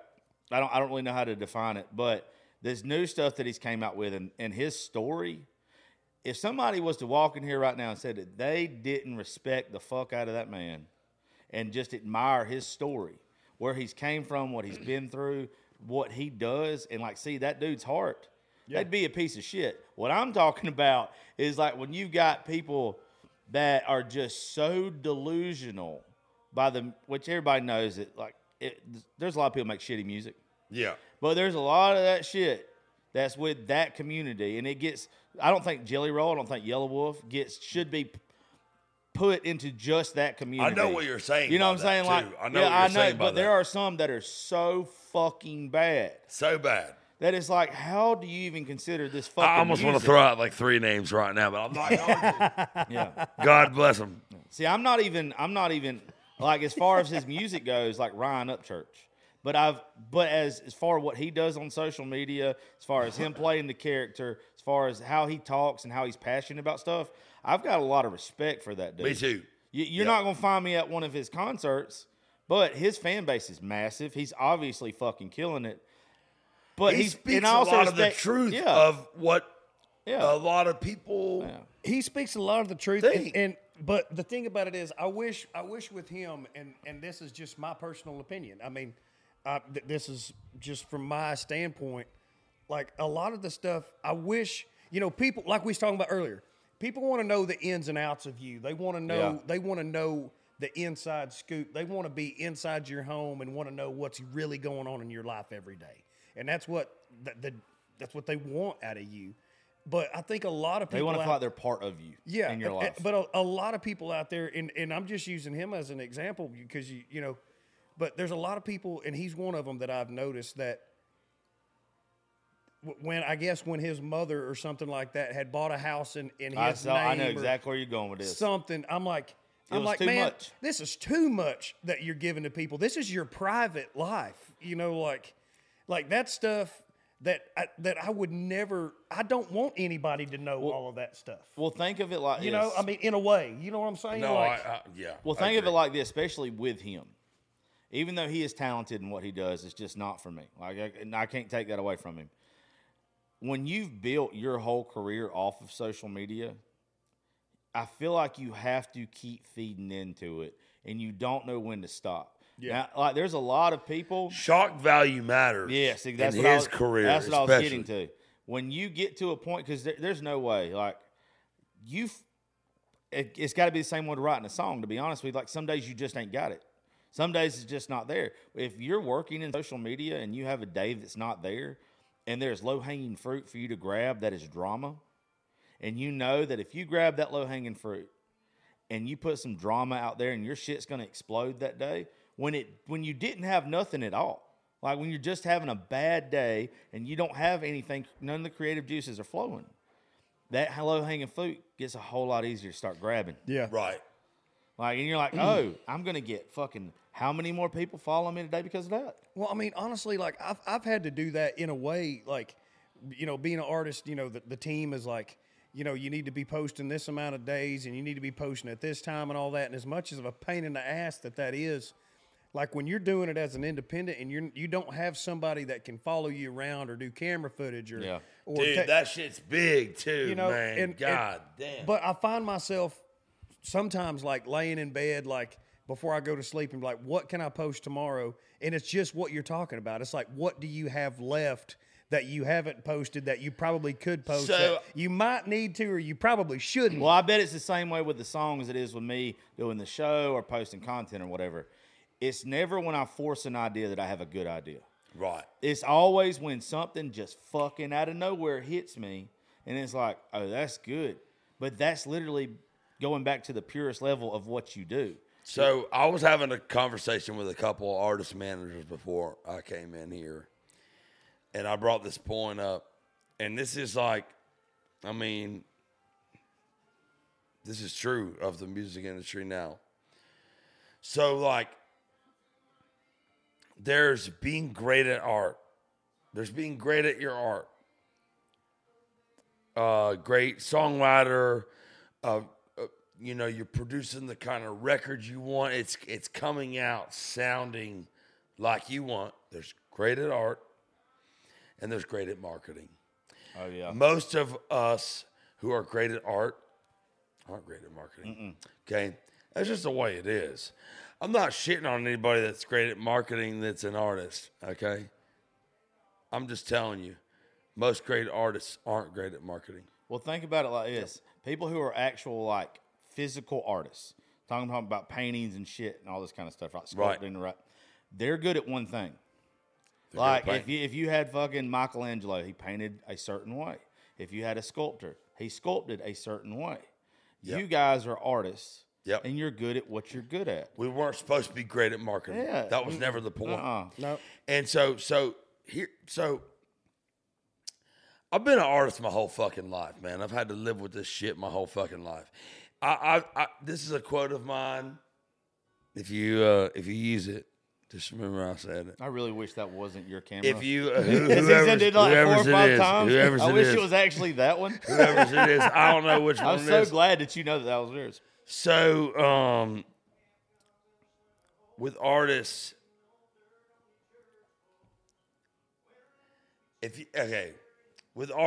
if you are natural to marketing, that's awesome. Like my cousin Olivia is great artist and also great at marketing. So I'm not shitting on that. Yeah. Okay. But like most great artists throughout time were quirky, fucking weird bastards. Absolutely. I've known that I was an artist from the time I was a young person. And marketing and business are not the fucking things that I thrive at. Or I'd be a fucking rich business person. Yeah. You know? Yeah. Because I'm driven and I'm good at whatever the fuck I'm driven at. You know? So like if my drive was business, I'd be a fucking millionaire. You know? You know why you're like My that, though? drive is not business. My drive is fucking art. You know why Yeah. you can't do anything else and you're like that though? Is because whatever song or whatever you're writing, you're so passionate about it. You don't want to have to play off another gimmick for your song to be acknowledged. You want it to be, I want to be acknowledged on the talent of the just how good of a fucking song this is. If I've got to go take a fucking picture or I got to do a TikTok or I got to do something else just so you acknowledge how good this is, it makes you feel like you didn't do a good job. It makes you feel like, fuck, if it hurts your fucking feelings. There's definitely an element of that. That is what. But even It as hurt, we you know. know that that's Yeah. part of the job, and we'll go take a picture, or we'll go make a video, wherever. But like the guy that is okay. I'm not trying to be a dickhead here, okay? But the I don't first care thing if I you think are. of- Why would you be a dickhead? I don't care if you are. My first- motherfucking show. We good, baby. the first thing I fucking think of is Warren Ziders. Yeah, He was sitting there like, wait, which one's my camera? that one. Okay. Warren Ziders is sitting here like this. He's like, hey, I'm going to sing a song. And there's like a billion chicks out there like, oh my God, this country boy is so hot. Yeah, it's funny you picked. Right? It's funny you And picked like, him. That's fine. Do I think he's not a country fucker? I don't know. Well, it's, Do I think he's a cowboy? Probably not. But either way, it's maybe funny- he is. Maybe he fucking is. I don't know. He wears a cowboy hat. I don't give a shit. I'm from Florida. Where I come from in St. Augustine, Florida, lots of fucking cowboys. I don't wear a cowboy hat for a fucking reason because I ain't one. Well, the and I got a reason lot why- of friends that is. the reason why So you I don't probably- wear a cowboy hat for a reason. The reason why you probably don't like him is probably the same reason I don't. When I look at him, when I hear him, He's got his big blue eyes and he's like, he's obviously out there killing it. Like nobody can take that away from him. Like we're just not fans, but it's because we don't fucking "Ride the believe what he's lightning," doing. or whatever the fuck. I his don't. name I is. don't believe nothing he sings. I don't believe his appearance. I don't believe nothing about this dude. But there's a level of respect I could say I have for him because he's obviously. I do too, killing it. and I have respect for him. Absolute respect for him. But I don't believe a fucking thing he does. But like, I feel like there's this line where that shit is like, that's cool. Chicks like it. It's on the socials. And actually great fucking artists aren't great marketers. That's what I'm saying. Yeah. The fucking guys that are great marketers, that's who's big. Yeah. And that's not fair. The motherfuckers that are great artists aren't great marketers because we're worried about making great art. That's all I'm saying. Since we're talking about like the TikTok thing, so do y'all know the scoop on like on now that there's all these major labels are pulling all of their artists' I'm talking shit. music off of TikTok. Yeah. That's And so- Universal. I read about it the other day. Universal, they said it like they were tired of The artist wasn't getting people paid shit. taking the artist cut shit. Yeah, there's it's got to almost- be it's something almost else. like- it's almost a None of these likeness. big corporate labels give a fuck about you. So there's got to be something else where they weren't making money somewhere. Well, I just but figured they'll that it was- disguise it as that all they want. What, Justin? I figured that it was like maybe it was probably that. It was like they're not making, because at the end of the day, that would be the only reason why they would do it, is they're not making money off of it. They can't make anything off of it. But then I was like, well, and then I seen Craig Campbell had just put out that statement about why and what the hell is the deal with Nashville signing all these TikTok stars that just can't hold their It's shit. because of what Ryan Yeah, just but said. that shit And it's matters with fucking selling. It's a business. You gotta fucking sell shit. And guess what? Guess who's buying shit? People that watch TikTok. People that see the Warren Ziders of the world and the whatever, you name it, Wyatt Flores of the world. That's who's buying shit. That's who's contributing in the market. And that's who you have to fucking, as a business person, Yeah. which I'm not. Oh, But trust me, I'm not either. I know that as a business person, that is who you have to sell your fucking product to. Well, look at it like this: You have to. if you were signing an artist, if you're in their seat, if you're in the fucking producer seat or whoever, the owner of the label or whatever, if you were in their shoes, what is easier for you, to get an artist who doesn't already have built-in marketing, or to get an artist that, whether they're less talented or what from the other person, than somebody who's actually talented, because their marketing is already built in? Yeah. You're skipping a step by signing them to where, they're going to spend a year or two with somebody else developing them, to where somebody, you got a following on social media. Mm-hmm. But I really do think that's 1 in 100, though. There's going to be a lot of people that lose a lot of money just signing somebody because they have a following on social media. We've all heard those people in person sing, or a good bit of them. And some of them, you're like, the fuck? What I can't stand about a bunch of them is if you build a following and you didn't do country music before, any type of music, and then all of a sudden you're like, oh, fuck, I've got a following. Why don't I try to be an artist now? It's kind of a fucking slap in the face to everybody that has 100%, man. grinded and paid their fucking dues and worked their ass off. That's I can't kinda- stand that shit. It goes back to the thing with artists and people who are good at marketing. Look, you can have great style. This man has great style. This is Oh, you fucking ain't lying. good That's a smooth motherfucker. But he's also over a there, great boy. artist. You can have great style and not be a great artist. Yeah.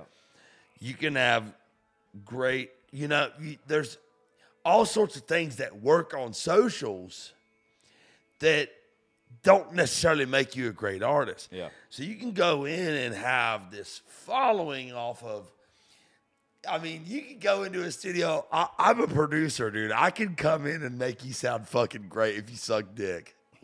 I do this. I know exactly what goes into making someone that sucks ass sound great. So I'm just telling you, I can make someone that sucks ass sound fucking great.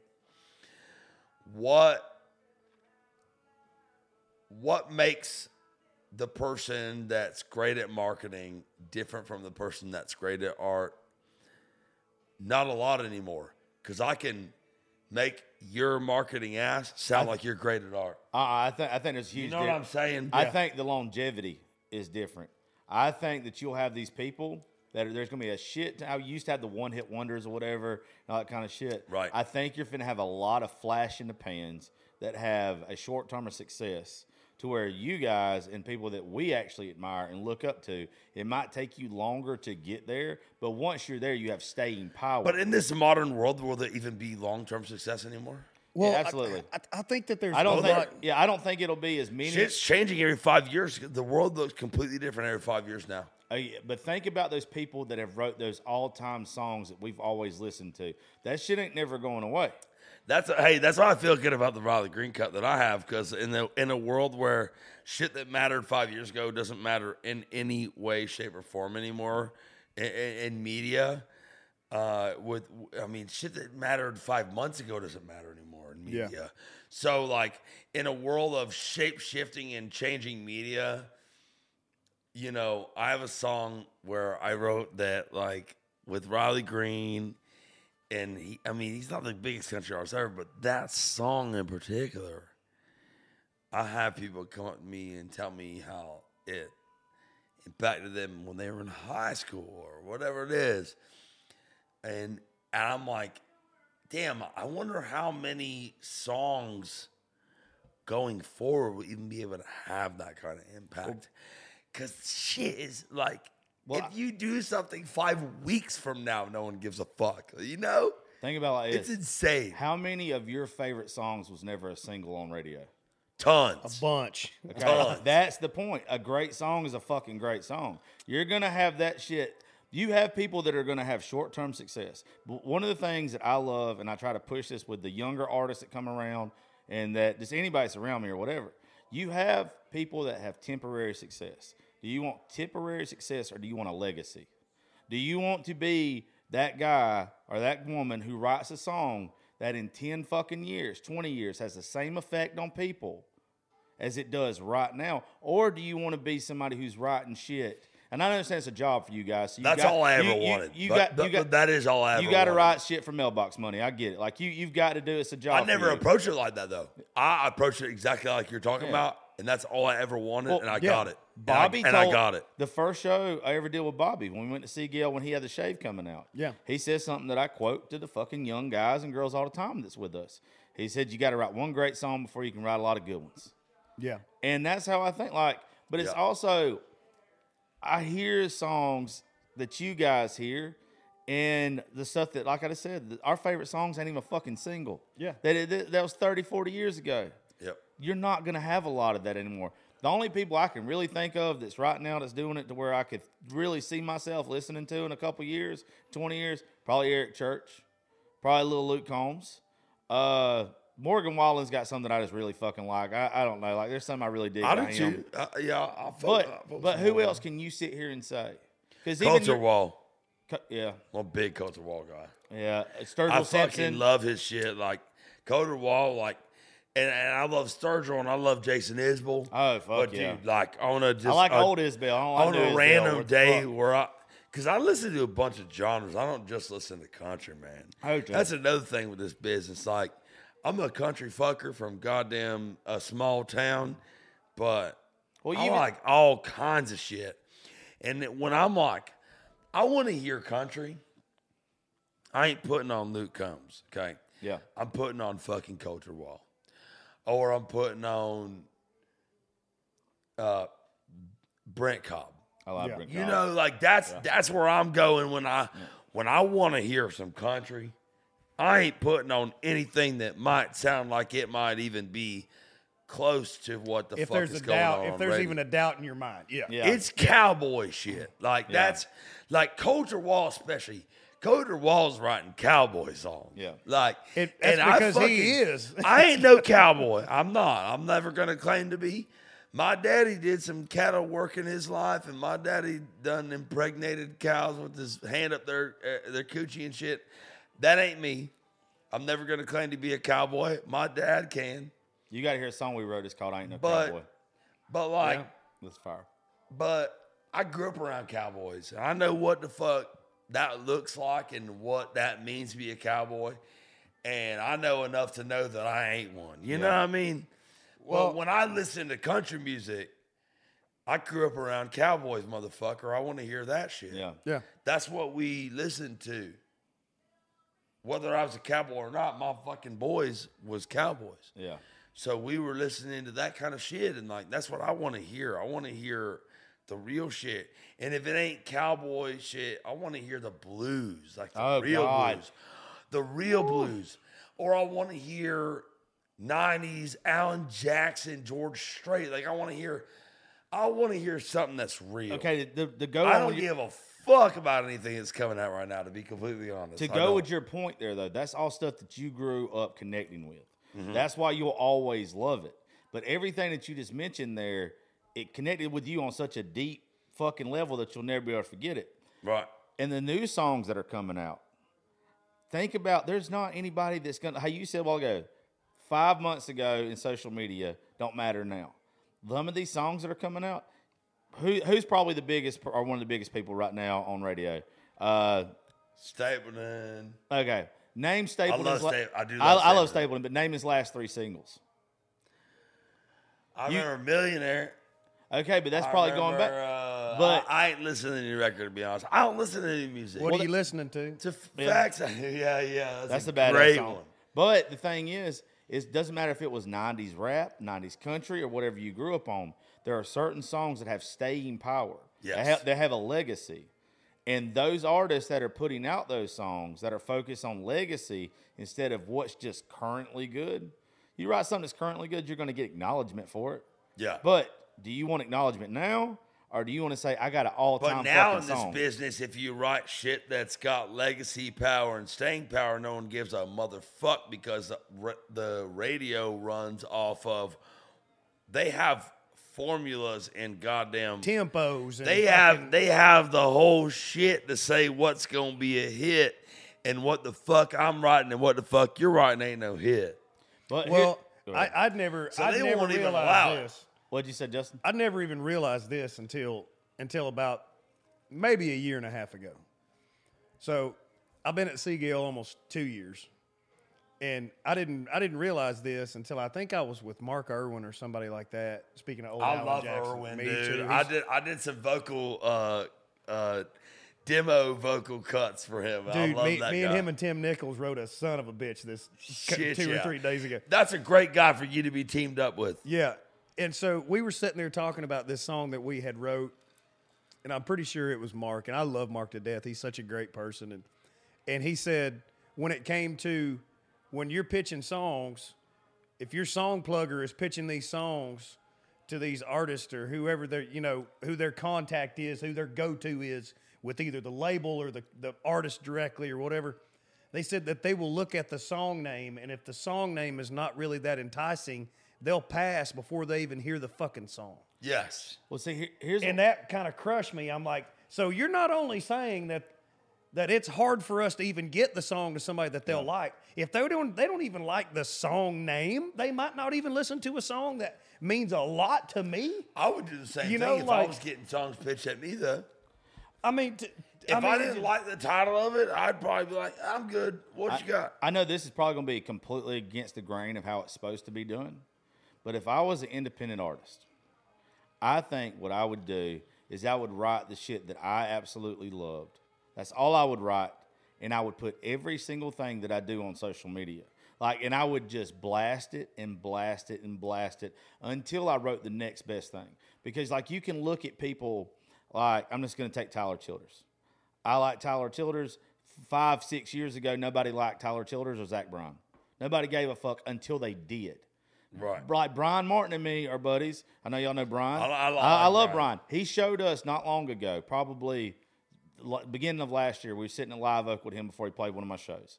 He showed us his Spotify. And from 2017, it was flat. 2018, flat. 2019, flat. 2020, flat. And then one song. He had been putting out music. He'd been writing the same way. But it took one song, and then all of a sudden, everybody goes, views your back catalog. They listen to it or whatever. But he remained doing him. And I think that's what happens. If you're talented, it just takes so goddamn long. It takes so That's how fucking this long. record I'm about to put out. It's been fucking 10 years, Nashville. It's about time. But I think, though, if you stay true to you, then eventually it's going to come back around. There are people now, let's be real. There are some motherfuckers that their day ain't never coming. And it's sad. It's sad because they busted their ass. But there's a couple of them that just ain't got good friends They to tell usually them. figure it out Yeah. after a little time. I mean, I look at it as I've always said this: if it was for the want to, Yeah. You know, if it was for the want to, you'd have everything you ever That'll fucking be wanted. good. Well, Yeah, I'll that'll tell be you. good. I'll tell you this. This is one reason why I wanted to do the show with both of you guys. Is first time I heard Justin, first time I heard you, same effect. I knew that something was different. Knew something was different. Yeah. Knew you was a bunch of assholes. I know. I'm a fucking asshole. I'm the biggest probably fucking dick in this room, probably. But like, I've heard the shit you've done, and I connect with it. First time I heard you do fucking, what's it? Is it way back? Way back when? Way back when? I fucking sat there and I was like, what the fuck? And then it wasn't the truck. I have fucking bump. It wasn't the truck all the time. And I know some of the stuff that Justin, I don't want to give any titles of it that he's played for me because stuff's getting released soon. Yeah. But like, same fucking thing. Right. And I think I'm a good enough connoisseur now of what good music is. Yeah. That it's like, even when you have like a great round, you guys stand out. And I know that if that doesn't, we all look at people and be like, if they don't make it, I'm fucked, right? Like you guys probably, it might take longer because you don't fit the image of what everybody else wants. But there's no doubt in my mind, people like y'all are going to write a song that is just going to knock everybody on their ass to where you ain't got to be great at marketing because it's so fucking good. How long did it take fucking Stapleton to actually break through? Yeah, 20 fucking years almost. Well, I mean, I walked up into his 21 office. years, actually. 94, he moved here. I think I was reading about he moved here in like the early 90s, like 94. And Traveler came out in 2015, so 21 years. Well, I mean, shit, White Horse that he just won a Grammy on last night, he wrote that song 10 years ago. Yeah. There's no telling what And he's got dude, fucking I've put I've back. actually been, I literally said that earlier. I said the exact same thing. I used to look at the shit that I had done in the past and go, well, I'm way better than that now, you know? But actually, Stapleton inspired me in that way to go, don't write off the shit you did previously, you know? Go back and take that shit seriously. And I went and started looking back into my back catalog from years and years ago, and I found some fucking great songs, dude, that might be more relevant right now than they were.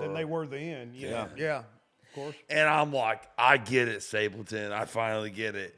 Because I'm looking up songs I wrote 7-8 years ago, and I'm going, damn, that would fucking I think you just got to remember, just because the fucking world don't tell you it's a great song, don't mean it ain't a fucking great song. Right. It just means the world ain't fucking listening yet. Well, Right. and this is what I've said. You know, I told Wade this yesterday when I was at his house. My friend Wade. Wade Sat? No, Wade Williams. He's Okay. he's moving to Guam in a week. He's going down there to do all the power line stuff. He repairs high lines for a living, and so we were hanging out yesterday. He was like, "Hey man, come get some of this." He's my neighbor down the hall in Midtown, and he goes, "Man, come get some of this shit. I don't want to have to take it with me." And so what we were talking about was like that, how hard it is, like song wise and back stuff, that like the Stapleton stuff and all this stuff, and having a song and blasting that one song like you're talking about, it was kind of everything wrapped up into one conversation. Yeah. But going to, you know, you're saying, you know, it's taking this long, hope it works, you know, all this stuff. And I've been here, this is my 8th year, I think. I think this is my 8th year. And everything that you just said and we've been talking about in the last 5 minutes was all wrapped up in this same conversation about how hard it is to make it. Some of you don't have it. Some of you will never have it. Some of you, and we've been writing songs and we've been doing this most of our lives. And we've devoted our lives to honing in on a craft that people enjoy. And every time they see you, you're going to get more yeses than you're going to get, man, I'm going to tab out and leave. Right. You know, for sure. And it has been blood, sweat, and literally fucking tears. Yep. You know, and so to me, doing it at a level that we're doing it, you know, writing for a living and trying to make our music work for a living in a way that we can still make money to survive this town for one more year. You know, and it is so fucking, great way to put it. It is so fucking hard for us. And so how do they think, oh man, I just moved to town, I should have everything I ever want? I'll laugh. It'll make you pissed off at a lot of people. I'll laugh in your face, bud. Yeah, you know what I mean? yeah. Like, I like to make things simple on myself to make me feel better about certain things. Like all the time when I look at my numbers compared to Joe Rogan's, or I've looked at my numbers compared to Bunny or anything like that. I have to remind myself all the time that they grinded, that they at the same place where I'm at now, they're just ahead of me, right? So think about your favorite artists of all time, the people that really made a fucking difference in your life, and you start thinking about how long it took for them to make it, for them to get acknowledgement. And then it kind of puts you in like retrospect with yourself that it's like, I'm doing just fine where the fuck I'm at. I'm just still getting there. It's not that there's a fucking roadblock. It's not that I'm getting knocked down every fucking day. If the people I admire the most, if it took them 10 years and I think they're a legend, what the fuck is it going to take me? Everybody's journey's different too. You know, that's a part of it. Everybody's journey's a different thing. And, you know, it helps if you got rich parents. It really helps. You know, don't drop no names because we all could. They don't help with talent. For a lot of us that don't have rich parents, you know, we gotta not that that's shitty, dude. Like if you got rich parents, God bless you. Yeah, you know, I'm not talking shit on that at all. Like if you got rich parents, I wish I had rich God bless parents. you. You know, like this country and this economy is based off of, you know, hard work and back-breaking shit. Working your ass off to become wealthy. And if you can provide that generational wealth to your kids, God bless you. And I happen to be of the same mindset. God bless you. I look at it like this. How many times have we been put in a great position to where, oh, man, I got 50-yard line tickets because I knew a buddy that got them or whatever. That's the same thing that happened to them, but it happened to them in a business sense. Yeah. Right. To where they had an in with somebody to where they could get set up to get them to the level to where they could make a lot of money on their next level. So I don't want to hate on it. That's the way that I see it. I don't want to hate on it. I'm not hating on it at all. Right. What I'm saying is there's a bunch of us motherfuckers that aren't coming from wealth. Yeah. Right. And we're relying on our talent and our vision and how we see the business and how we see entertainment. And it is, I'm just telling you, it is way less likely that you succeed. Yeah, but remember, if you don't have rich parents. So if you're in that position, you just gotta believe in your fucking self. Yeah. Above all else, and let your self-belief carry you. Yeah, but remember, that's all you got. But remember this, and we'll kind of end and wrap this up because we're about 2 hours. We'll definitely do another one of these. But I feel like we can talk fucking all night. Oh, man. Yeah, I'm in the zone. But remember this. It's easy come, easy fucking go. Shit, 100%. Easy shit that you've earned. And, like, even think about this, dude. The way that y'all are having to live, the way you're having to grind, the way you're having to work your fucking ass off, you're going to get song ideas and you're going to get just whatever's going to make you from your journey. To where these other people, they get it handed to them. So when it's time to write a song that touches people, that makes a fucking difference in somebody's life, where do they get that inspiration from? They're going to have to reach out to writers to where you guys are literally they get it from Ross Copperman. And I don't think y'all they get realize it from goddamn Shane McAnally. Everything y'all just talked about in like the past 20 minutes on this, me sitting here listening, I hadn't said much because I just honestly just been soaking this in as a young artist, new artist, just still trying to find my bearings on this. Still 23 years old, being able to listen to everything y'all just said, especially the last 10 minutes, like with what you just said about Stapleton being here that long, and also what you just said about going back in your catalog and not writing things off as bad when you just because it's old, or just because when you first started. Right. Me personally, and I know any other young artist listening to that is going to take what y'all just said, and they're going to take that to heart, and that's going to help. That's going to help a lot of people. I'm glad. Just sitting here listening right now, it just helped me a lot. I'm glad. I wish that people, when I first moved to this town, I wish people, instead of, that was still kind of good Nashville and kind of transitioning to the Nashville it is now. I mean, I consider good Nashville is when we used to go to Red Door on Tuesday nights, and every producer and every person in the whole everyone was there, in the whole town, and ain't no yuppies was there. It was just us, motherfucker. But I mean, in those days, and you know what I'm talking about. That was good days. People would give you that knowledge. Yes, they would, and they would share it with you. And now it's just so expansive. Motherfuckers don't want to. They're not just gonna throw out that knowledge. Motherfuckers used to just give you knowledge. You know like, why though? When it was small, motherfuckers used to just give you knowledge. And I remember all those guys that gave knowledge to me. And I'm not going to sit here and name them all, but I do remember all those guys that gave crucial knowledge to me early on that really fucking helped me. And like, you know, they wouldn't want the credit from me on a podcast. Well, like, I just don't embarrass me, asshole. But like that was the shit that really helped me. And yeah, I've had a lot of people, to be honest, like, motherfuckers call me the mayor all the time. You know why they call me the mayor? Because I help people. I talk to the motherfucker that no one cares about.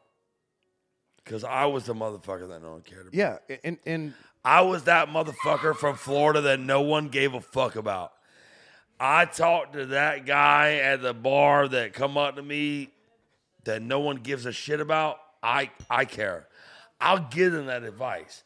The same advice that we was getting in 2015 that was crucial fucking advice to how we built our mindset in this town.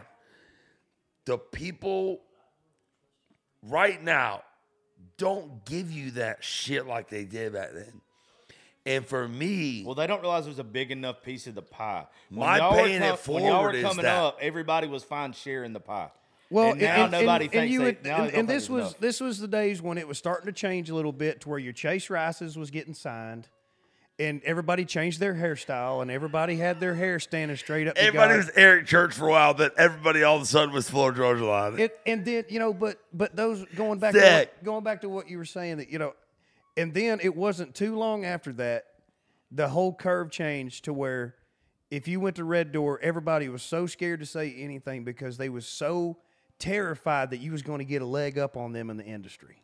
Yeah. And I wish that it would go back to getting to sit down with people like you and no, this was before, hey man, can I get a selfie with you? Can I take a picture with you? Yeah, nobody did that shit, man. Can I learn from you? Nobody that did any of that shit. It was back then. Can I learn They would from walk you? up and say, man, can I have a minute of your time? And these song pluggers, can I these learn producers. something from you? I don't want no picture. I don't Everybody. want no... Back then it was, I don't want a picture. I don't want none of that. I want you to teach me something. You know who was that guy for me? And I'm gonna give him a shout out. Still wish it was Rob Williford was that guy for me. Yeah. Like when I was young here, you know, and me and Job Fortner became really great friends early on. Beast to me. I like him so much. And Job had been touring with Luke a shitload, so he was like on the road with them every weekend, you know, or every week in general, Wednesday through Sunday or whatever it was. Well, me and Joe became really great friends. So when we would go out and we'd see like Rob or any of the guys from the Luke band, obviously that was kind of our guys that we knew. And Rob Williford offered me a lot of advice on things that I asked specifically of him, because he's a quiet guy. He's not just going to come out and just like give you all the shit, all the cheat codes. You got to ask the right question to Rob Williford. And I'm the king of asking the right question. I love to do that shit. I feel like you've asked a I couple studied wrong ones, history too. in college, you know. I love to ask the right question. And I asked the right question of Williford a bunch, and he taught me so much. And that was at a time in Nashville where motherfuckers would teach you, you know? It's different. It's a little different now, I would say. But Williford was my mentor, just like Job. And I asked him about my first publishing shit. Like, this person says they want to sign me to a publishing deal. What does that mean? And he's like, don't fucking do it. You know? He's like, they're like just judging off the three things he told me. That's a terrible idea. You know, like just that kind of shit. You don't fucking know. Well, I mean, like When you come here, you don't know that. You know? Well, I mean, the thing about it is like there was been numerous times, you know, before I finally did sign a publishing deal.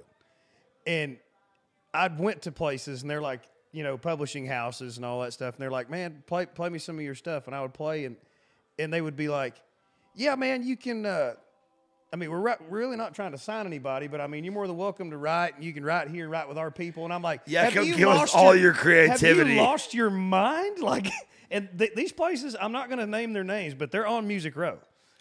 And I'm just like, I think I'm good, man. I want to leave it at something because if we don't stop, we're not going to fucking stop. No, we won't. We won't stop. You said something a while ago. One of y'all said it, and it stuck with me. But I want to just, if there's young artists listening to this, or if y'all have never thought of it from this point of view.